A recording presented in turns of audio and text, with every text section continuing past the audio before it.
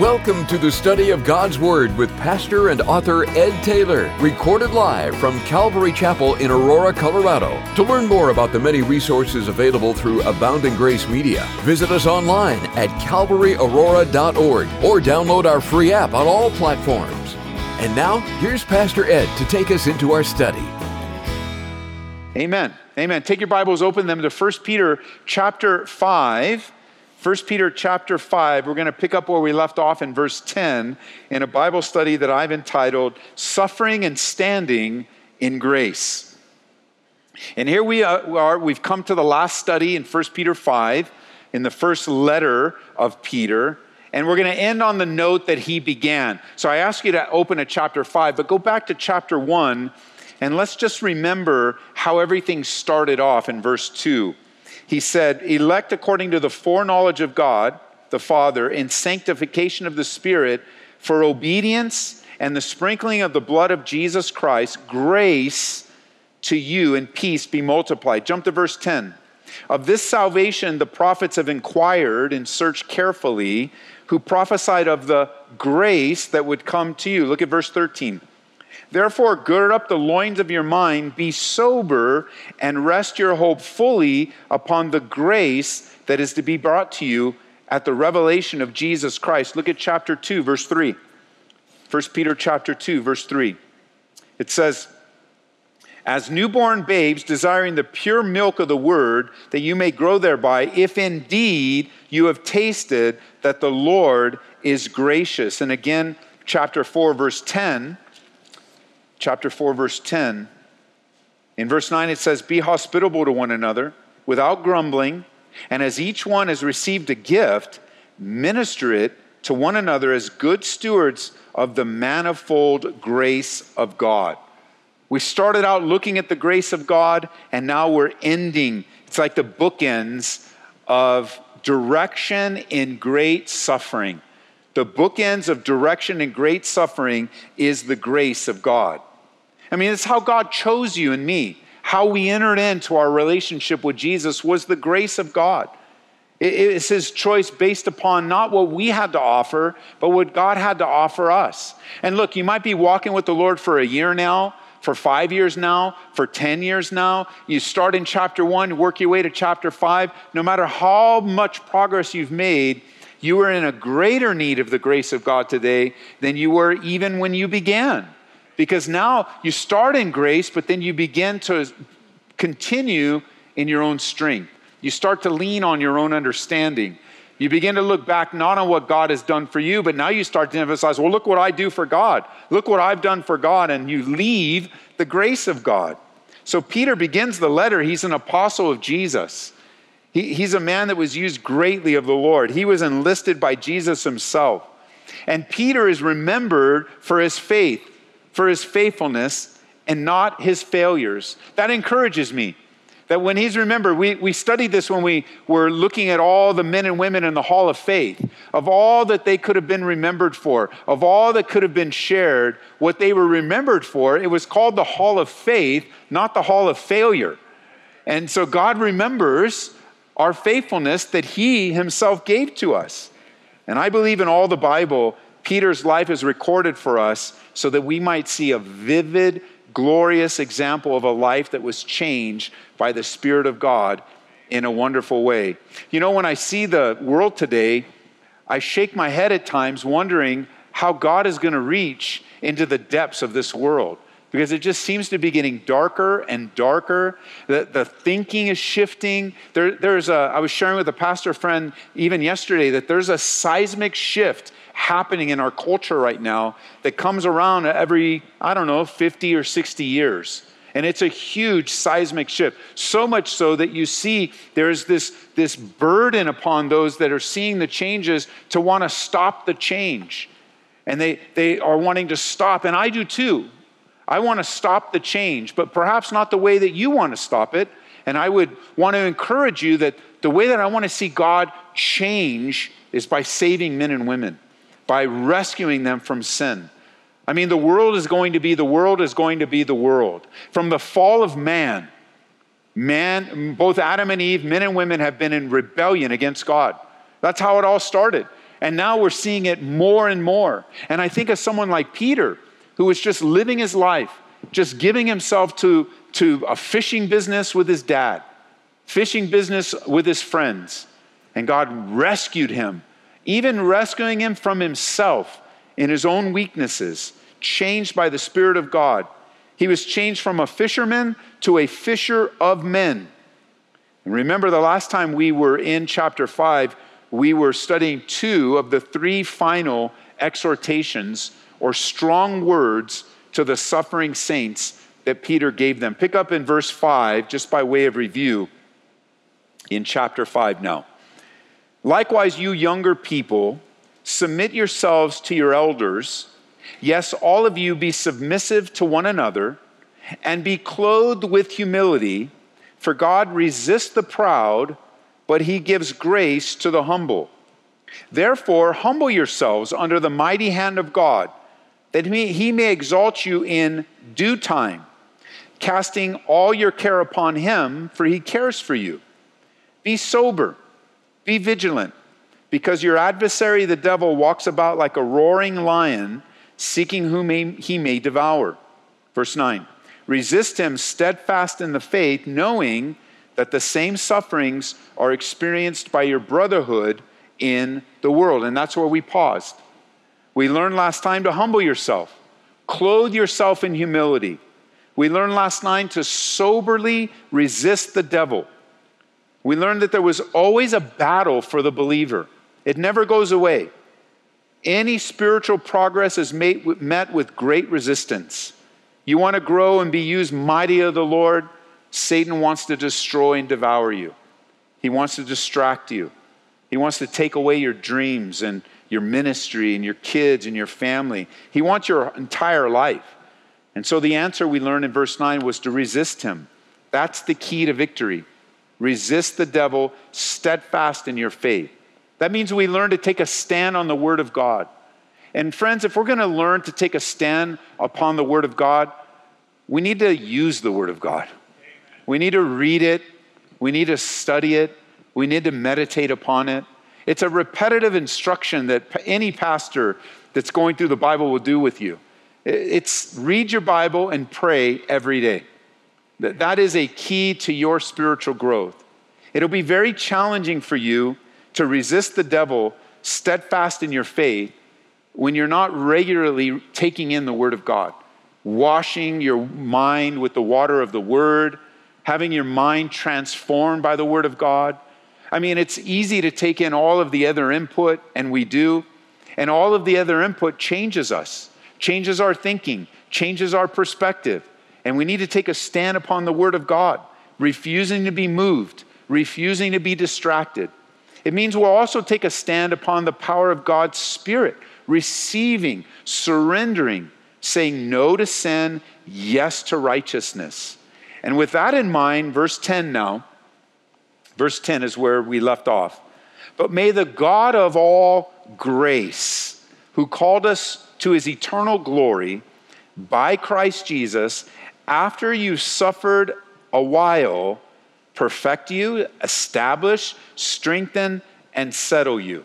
To him be the glory and the dominion forever and ever. Amen.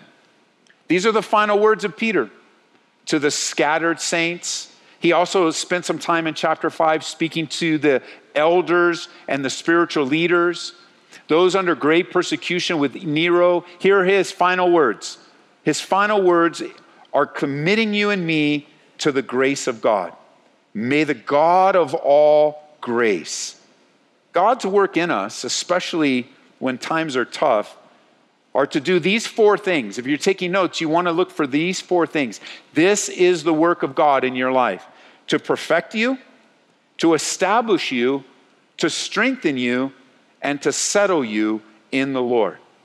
No trial is wasted, no difficulties not used by God in your life, but at least one of, if not 4 of these things are what God is working in your life. No matter how hard it gets, we learn to hang on to hope and to see these things. So number 1, God, that commitment for Peter is that God would perfect you. You can circle that word and right next to it, equip you. Perfect, to bring a place of bringing together. Like the idea of this word in the original language is to adjust and to fit together. Like God is putting things together in your life because of trial. That's the exact opposite of what you feel. What you feel is like things are all out of control. Everything's chaotic. Everything's falling apart. That might be the work within the world. That might be work in your heart. But what God is doing is he's perfecting you and putting things together, letting things be taken away and then adding things to strengthen you. It was used to describe, in the first century, a word used to describe the mending of nets that have been stretched and used and broken. You can jot it down in Isaiah chapter 26, verse 3. I love this. The Bible promised, you will keep him in perfect peace whose mind is stayed on you because he trusts in you. Number one, you suffer for a little while, God, that he might perfect you. Secondly, that he might establish you. This is a great word too. It means to fix or to set fast. You might use this word to describe the setting of concrete, where God is trying to firm you up through the trial.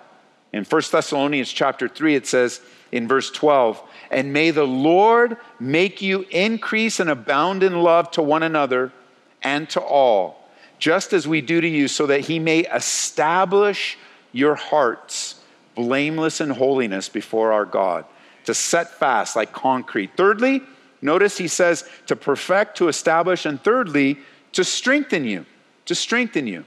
This word literally means to make strong, to build you up like muscles, like a weightlifter, building up their muscles. The Lord wants to help you through it all, making you stronger, enabling you to face the demands of life. In Philippians chapter 4, verse 13, it says, I can do all things through Christ who strengthens me. We need his strength. We need his strength in times of great weakness, not our own strength, as we prayed today. And then finally, the work in these final days, the God of all grace, is to settle you. To settle you.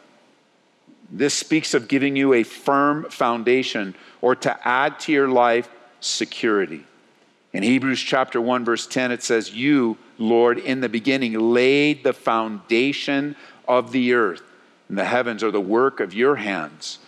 Or in Ephesians 3:16, it says that he would grant you according to the riches of his glory to be strengthened with might through his Spirit in the inner man, that Christ might dwell in your hearts through faith, that you being rooted and grounded in love. These are the four things that God is doing right now in your life.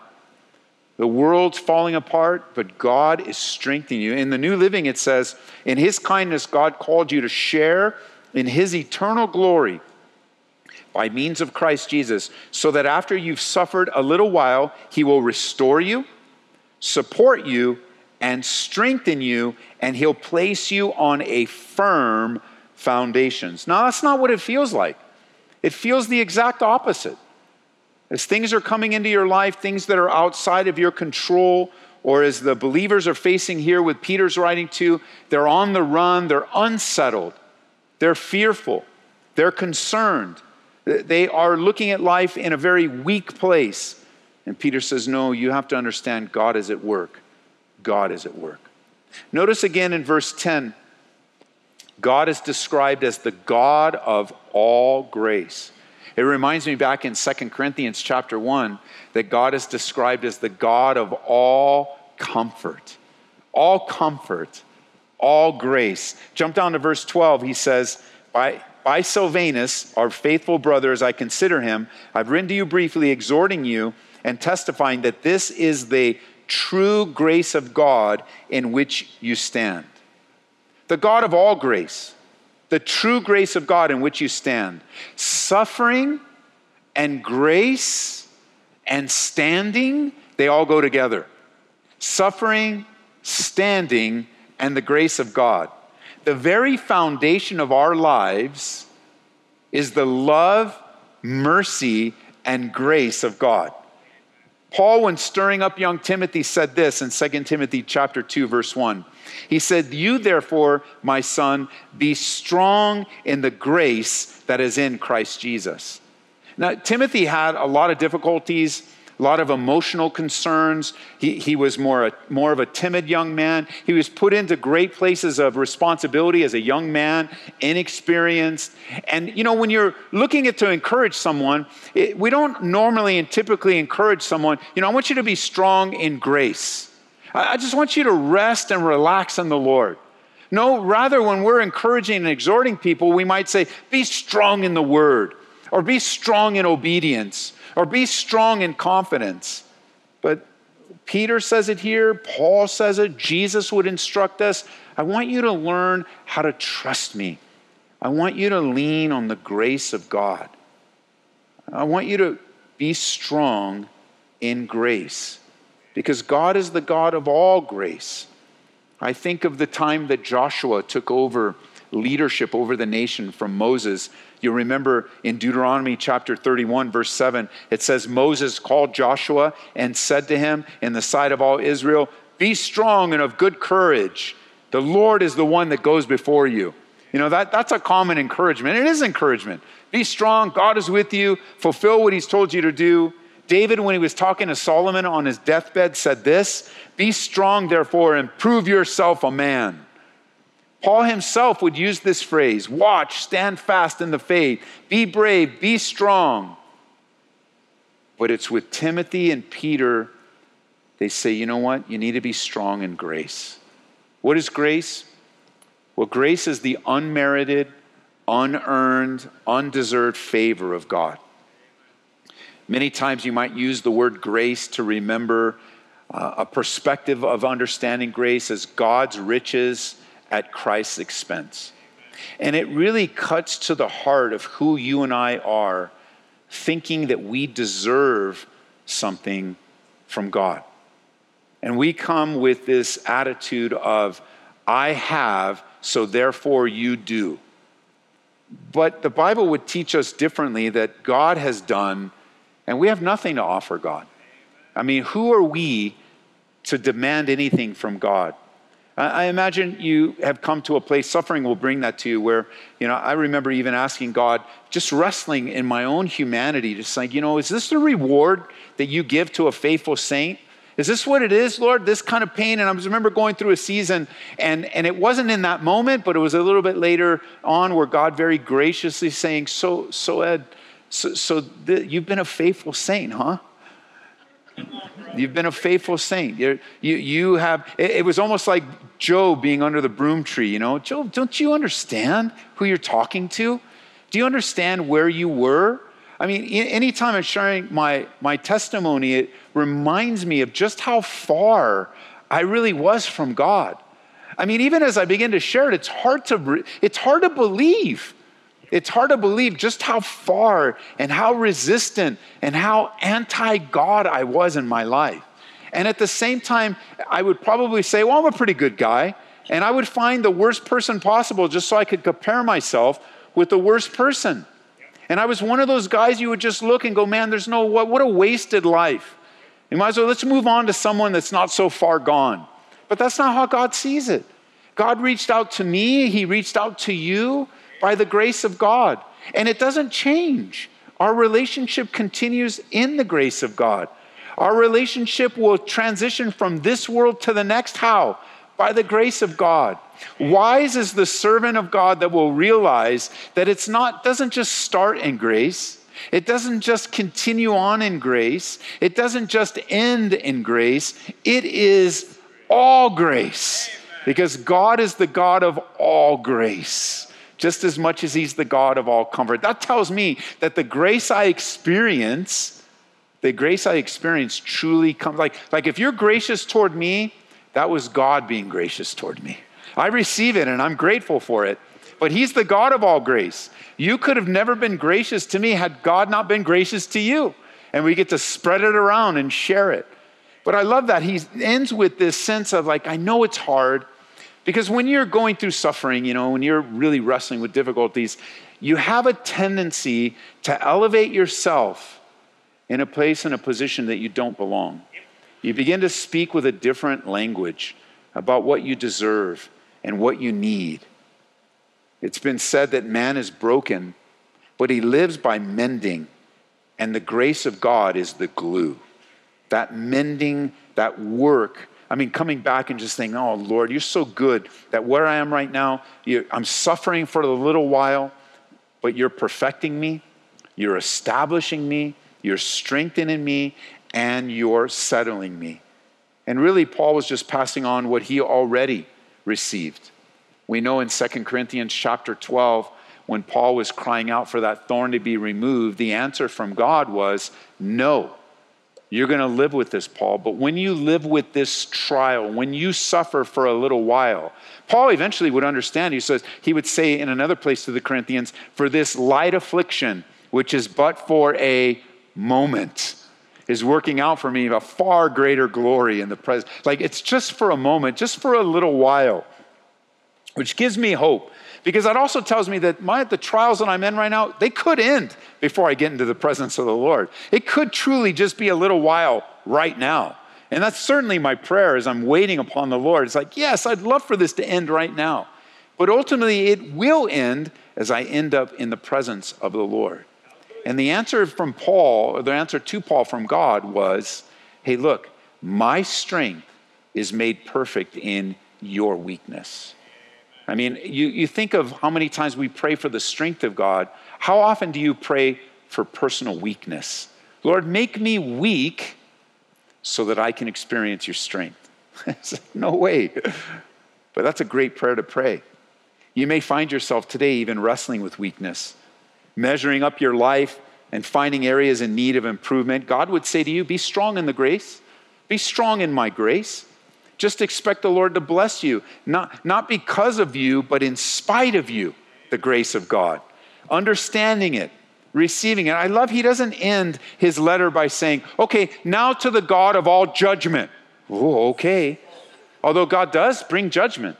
He doesn't end the letter saying, oh, now to the God of all condemnation. Because when you're in a place of weakness and demanding what you deserve, man, condemnation's knocking at the door, saying, who do you think you are? Not the gentle voice of a gracious God, but the wicked voice of an evil devil or even your own flesh, putting yourself down because of the weakness. So here you are, learning to understand it, to receive it, to extend it, because grace is the foundation to a strong, healthy, growing life in Jesus. So how does the letter begin? Grace to you. How does it end? To the grace of God. He is the God of all grace. And because of that, I want you to know that this is the true grace of God in which you stand. You can't stand in anything else. You can't, so you are a man or a woman of the word. That's great. But you can't stand in that. Or you have been walking with the Lord for 30 years. That's wonderful, but you can't stand in that. Well, I have these accomplishments and I have these degrees and I've worked this hard and I've got these okay, that's great, but you can't stand in that. You need to learn to stand in the grace of God. And Peter learned this. He learned firsthand of God's gracious grace. Peter and Paul together are teaching us the same thing. No longer leaning on his flesh, no longer leaning on his own strength, he casts his whole life upon the Lord, depending upon the Spirit. Peter knew in his own life it wasn't partial grace. This is the man who in the deepest hour of Jesus denied him. This is the man that said, I will never deny you. Even if all of these deny you, I'll never deny you. Who stood so confidently and yet fell so hard. And so difficult, perhaps even to the point in this time in his life where he's like, I don't have any hope. I don't have any future.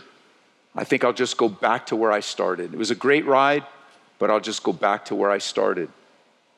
But Jesus met him, and we learned that God is the God of the second chance. Peter's not writing like, oh, I have so much to offer you. I'm the guy that, how many times do you think Peter would think, as he was writing, but I'm the guy that denied him. Who am I to write this? I'm the guy that denied him. I'm the guy that ran out on him. I'm the guy that stood strong, and he had these memories constantly plaguing him. Remembering, no, but I'm here by how? The grace of God. How else could I be here? I'm not remembered for my failure, although it did get recorded in the Bible. And it is there. But so is John 21. Feed my sheep, tend my lambs, feed my sheep. I'm going to restore you back into even a greater portion of ministry, a greater. So he knows it's not just partial. He knows it was all grace. And I think that's one way that we learn it over time. We start out really strong as new believers, and then over time, trial after trial after trial after difficulty, and not even necessarily big, huge ones, although there are some. And not necessarily overwhelming ones, although there are some. It's just the daily grind of battling the flesh, the daily grind of fighting temptation, the daily grind of looking at this world and where it's headed and what's happening and just being so burdened and brokenhearted. We learn day by day, suffering by suffering, warfare upon warfare, that we too must stand in the grace of God. Or another way of looking at it is we too must abide in Christ, receiving and relying upon his resources. I mean, think of it, you guys that work at a company. When you work at a company, you rely upon their resources. You are fully trusting in what they provide to you. You are expecting them to give you the tools that you need to accomplish the work that they require. And you are in reliance upon, and sometimes that's lacking. So sometimes you may work for a big corporation, and I know how many times I had to say, oh, I'm sorry, there's not room in the budget for that. Oh, I'm sorry, that's not room in the budget for that. Just make do for that. Just make do. And the folks that worked with me, they'd be so frustrated. They would even go out and go buy things so that they could have the tools. But in reality, they were depending upon the resources that unlike some company that's not giving you everything that you need, when you abide in Christ, you get everything you need to live a life that pleases Jesus. So you stand in his grace. You have to. Any other place will be a place of weakness. God wants to bless your life, and he wants to use you, and he is ready to equip you for every good work. He is working in your life to equip you, even though you are or you have messed up. And I love this. He's not the God of all wrath, not the God of all judgment. He's not the God of all works and self-effort. You know, you get to the place, you receive a letter, man, you're so going through it. You got these encouragements that we've studied now verse by verse, and then you get to the end, you go, okay, what do I need to do? What do I need to do? What do I need to do? Here's what you need to do. You need to do nothing. Amen. You just need to stand still. Just stand still and wait for the Lord to work. Yeah, but I don't like standing still. That's why things get harder and more challenging. Just stand in the grace of God. Meditate upon it. He's not the God of all works and self-effort. He's the God of all grace. Remember in John chapter 1, verse 14, it says, Jesus came full of grace and truth. Full of grace and truth. So the atmosphere for our spiritual growth is always the grace of God. You can't have too much grace flowing in a church, in a home, in a marriage, with your kids, in your friendships. Listen, Bible teachers, parents, those that are influential and others, mentors, disciplers, teach the word of God with an emphasis upon the grace of God. Teach it in such a way where people fall in love with what God has done, not what God has done for you, not what you must do for God. And be reminded of his goodness. The gospel is the good news of God's grace. But some say, wait a minute, Ed, if you teach grace that way and you emphasize grace, won't the people just run wild? Don't you have to give them rules and lists and tell them exactly what they're supposed to do and then make sure that when they don't do it, you get them back on track? No, that's not the grace of God. That's man-made religion along the way. You don't even need a church to do that to you. You might be more comfortable with a list of rules and regulations. But you know what would happen if I gave you, let's just say today, hey, we're changing the whole philosophy of our ministry. We are no longer a grace, we are a grace and list ministry.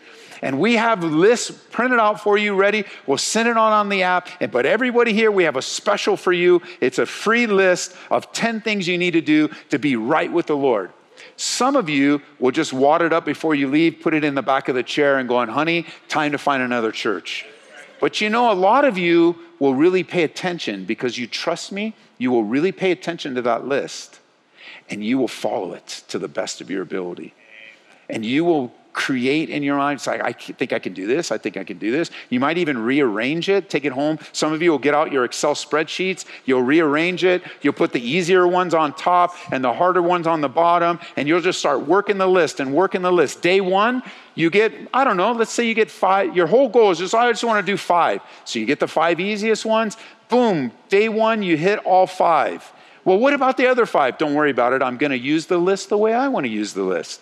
And then day 6, you add one. Day 7, you're working the list until you fail on one of the points. And you know what happens when you fail? Well, a lot of things will happen. But one of the things will happen is you will feel like a failure. Not because the Lord told you we're a failure. Not because the Holy Spirit's speaking to you a failure. You will feel like a failure because you didn't follow the list. Amen. And the man made the list anyway. It wasn't a list that came from the Lord. It wasn't the list that said, this is how I want you to live your life. Set the Bible aside and just live the list. No, that's not God's heart. God says this, abide in me and I'll abide in you. And my word will abide in you. And you can live your life trusting that the Lord is speaking to you. I mean, unless it's outright sin, you can do what you believe the Lord wants you to do. Obviously, outright sin, God's not going to be telling you to do that. But he will be leading and guiding you. Just the things like, man, maybe I reach out to my neighbor. Maybe I'll start a Bible study in my home. Maybe I'll pray for my boss. Who knows what, but the Holy Spirit will be leading you and you can trust him. It's not a list that the atmosphere of your growth isn't developing more and more lists. It's the grace of God. Let me show you. You got to see this before we head out. Turn over to Titus. Titus chapter 2. I'm not concerned with you deciding, well, it's the grace of God. I can just sin as much as I want. That is not the grace of God. That's you twisting the word of God. The grace of God doesn't say, go ahead and do whatever you want, including sin. That's actually the exact opposite of what a true understanding of the grace of God will show you. And this is something that's super important because there will be those that love to hang a trip of legalism over you, want to tell you what to do and how to do it. And yet, here's what grace teaches. I love this. In verse 11, Titus chapter 2, this is so beautiful and so encouraging. He says, for the grace of God that brings salvation has appeared to all men, teaching us. So here's what grace, when you understand the grace of God, this is what it teaches you. You ready? That denying ungodliness and worldly lusts, we should live soberly, righteously, and godly in this present age, looking for the blessed hope and the glorious appearing of our great God and Savior, Jesus Christ. And then here's the substance of grace, right? Here's the substance. Who gave himself for us. Let me ask you, did you deserve for Jesus to give himself for you? He gave himself for you for the exact opposite reason, because you needed him to. Not because you didn't need him to, but because you were hopelessly lost in your trespasses and sins. So here he is. This is the explanation of grace, who gave himself for us that he might redeem us from every lawless deed and purify for himself his own special people, zealous for good works. So the grace of God teaches us to make decisions that would put us on the pathway of trusting and obeying Jesus. But do you notice? The grace of God reminds us that he's working in you, purifying you, changing you, leading you, that you might become his own special people, like that you would be reserved for him. We learn in our study in husbands are to wash their wives with the water of the word. Why? Because that we might, like Jesus is doing that with the church, so he might present to himself a purified bride. That's the grace of God. The grace of God works in us as we are living for the soon return of Jesus. It works in us the purity and the necessary changes that will please God. And I've noticed that when people really understand grace, they really begin to grow and flourish. It doesn't become a list problem or a works problem or beating themselves up all the time. And the answer to everything is do more, do more, do more. The answer is actually do nothing. Just do nothing and stand in the grace of God. Just stop. Just stop all the activity. Stop all the fevers. Yeah, but Ed, you don't understand. It's just, okay, let's just stop and get back to basics. Right? The moment when you were saved, the moment when you were born again, the moment when you realized God's great forgiveness for you, you had nothing. There was nothing. There was nothing you had to offer. You came up humble and broken before him. And God says, okay, remember from where you have fallen. Repent and repeat the first works. What were the first works? Surrender. Acceptance of a gift.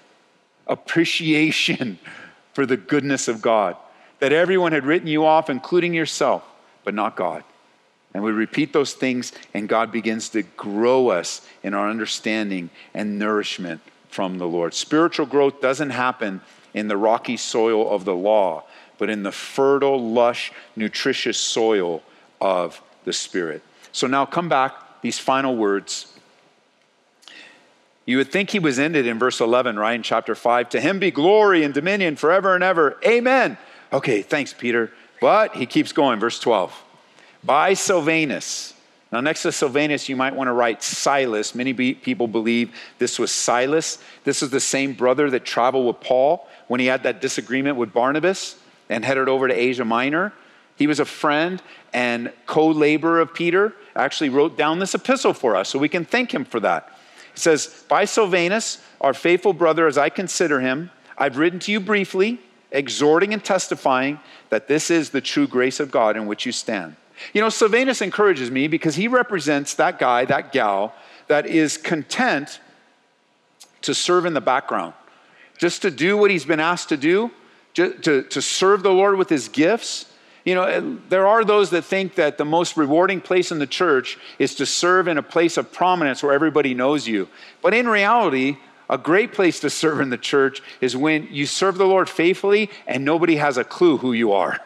And you can just keep your eyes on the Lord and you can serve in the background and you can be, like the Bible describes, that under rower where you are there just faithfully, unseen, unknown, just paddling. The ship is moving forward, the boat is moving forward, and there you are just rowing underground. Nobody knows who you are, but you're faithful. And Silvanus, I don't even know that he expected. I wonder how hard it was for him to write down, by Silvanus. I don't even want Peter. No, I don't want them to know what I'm doing. I'm just that faithful brother. It was enough for him just to be a pen in the hands of God. Notice, he says in verse 13 now, she who is in Babylon, elect together with you, greets you. So does Mark, my son. Greet one another with a kiss of love. Peace to you all who are in Christ Jesus. The second, amen.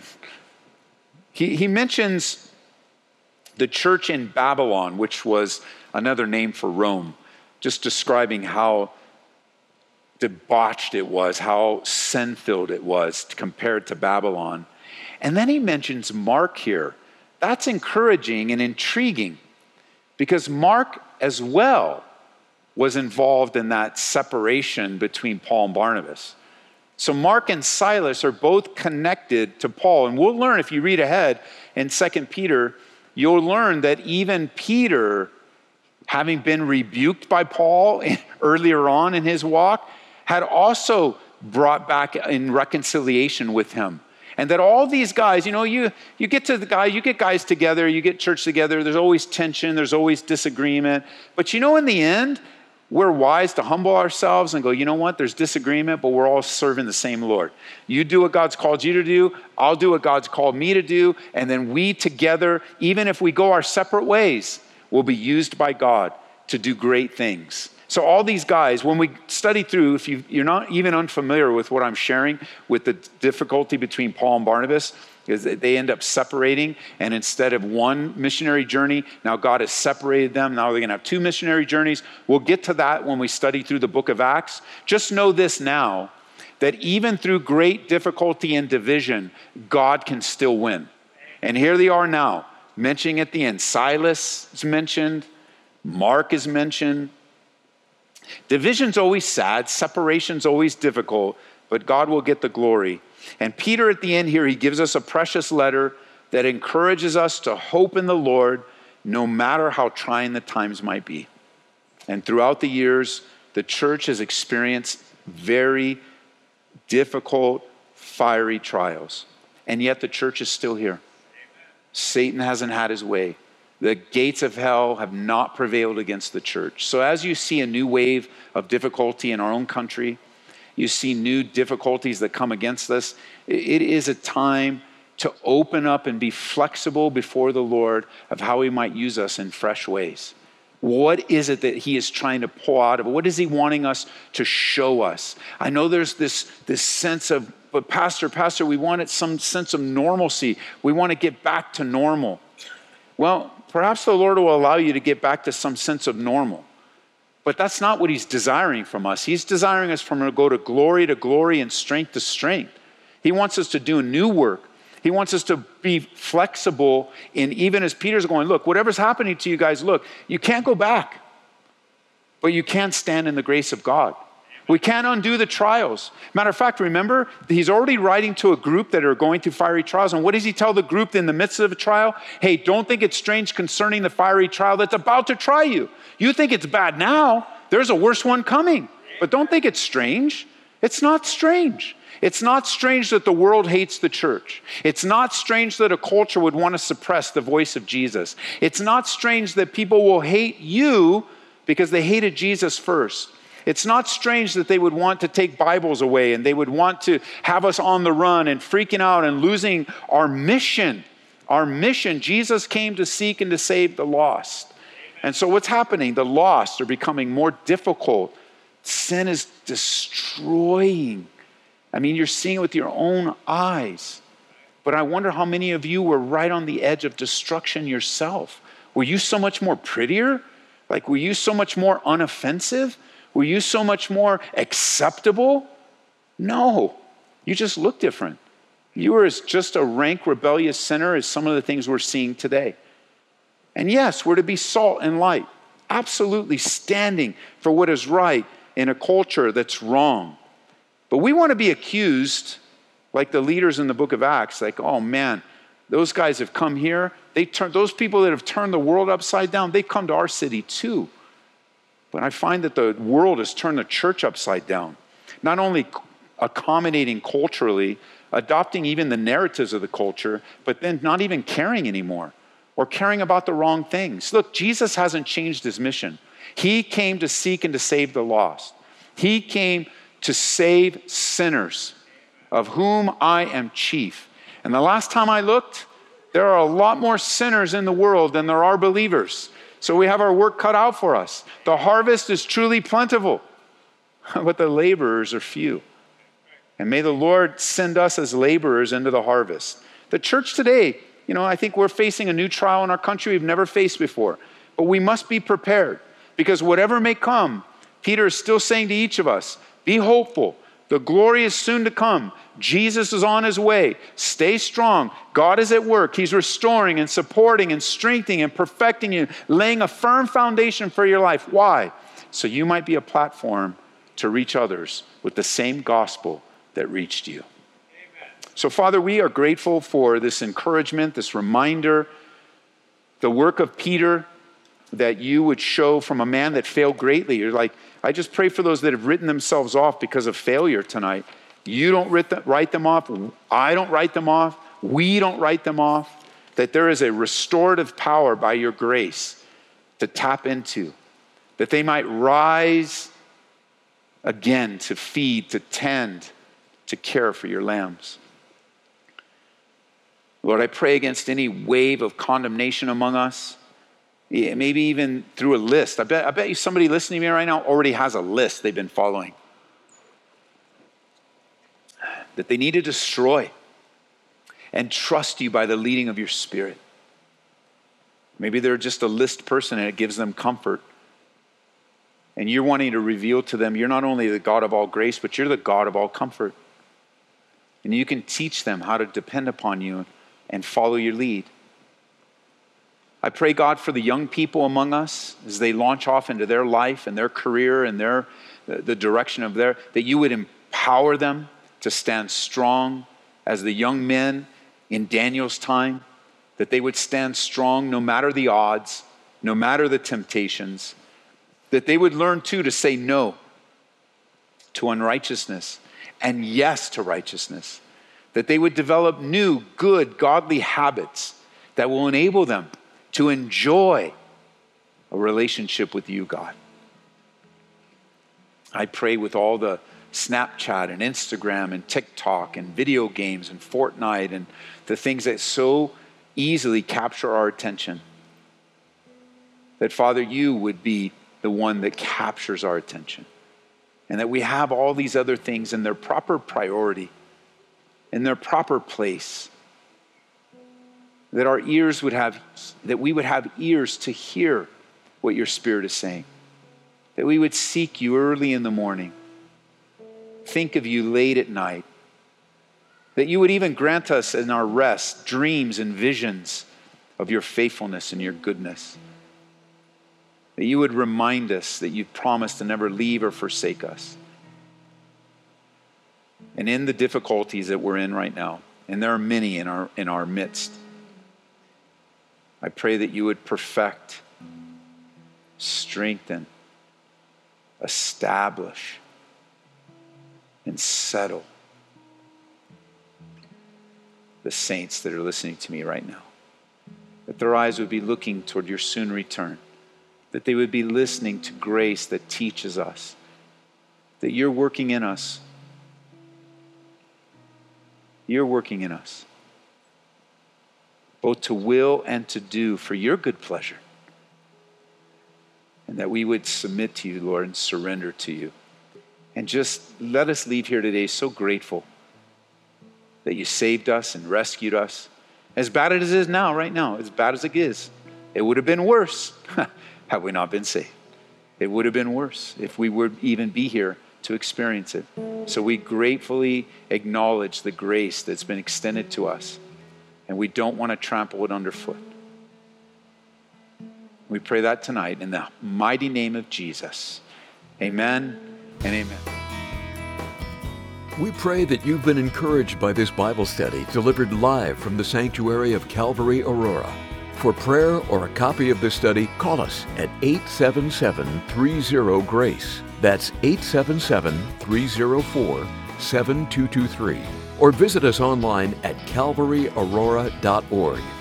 Be blessed as you worship Jesus this week.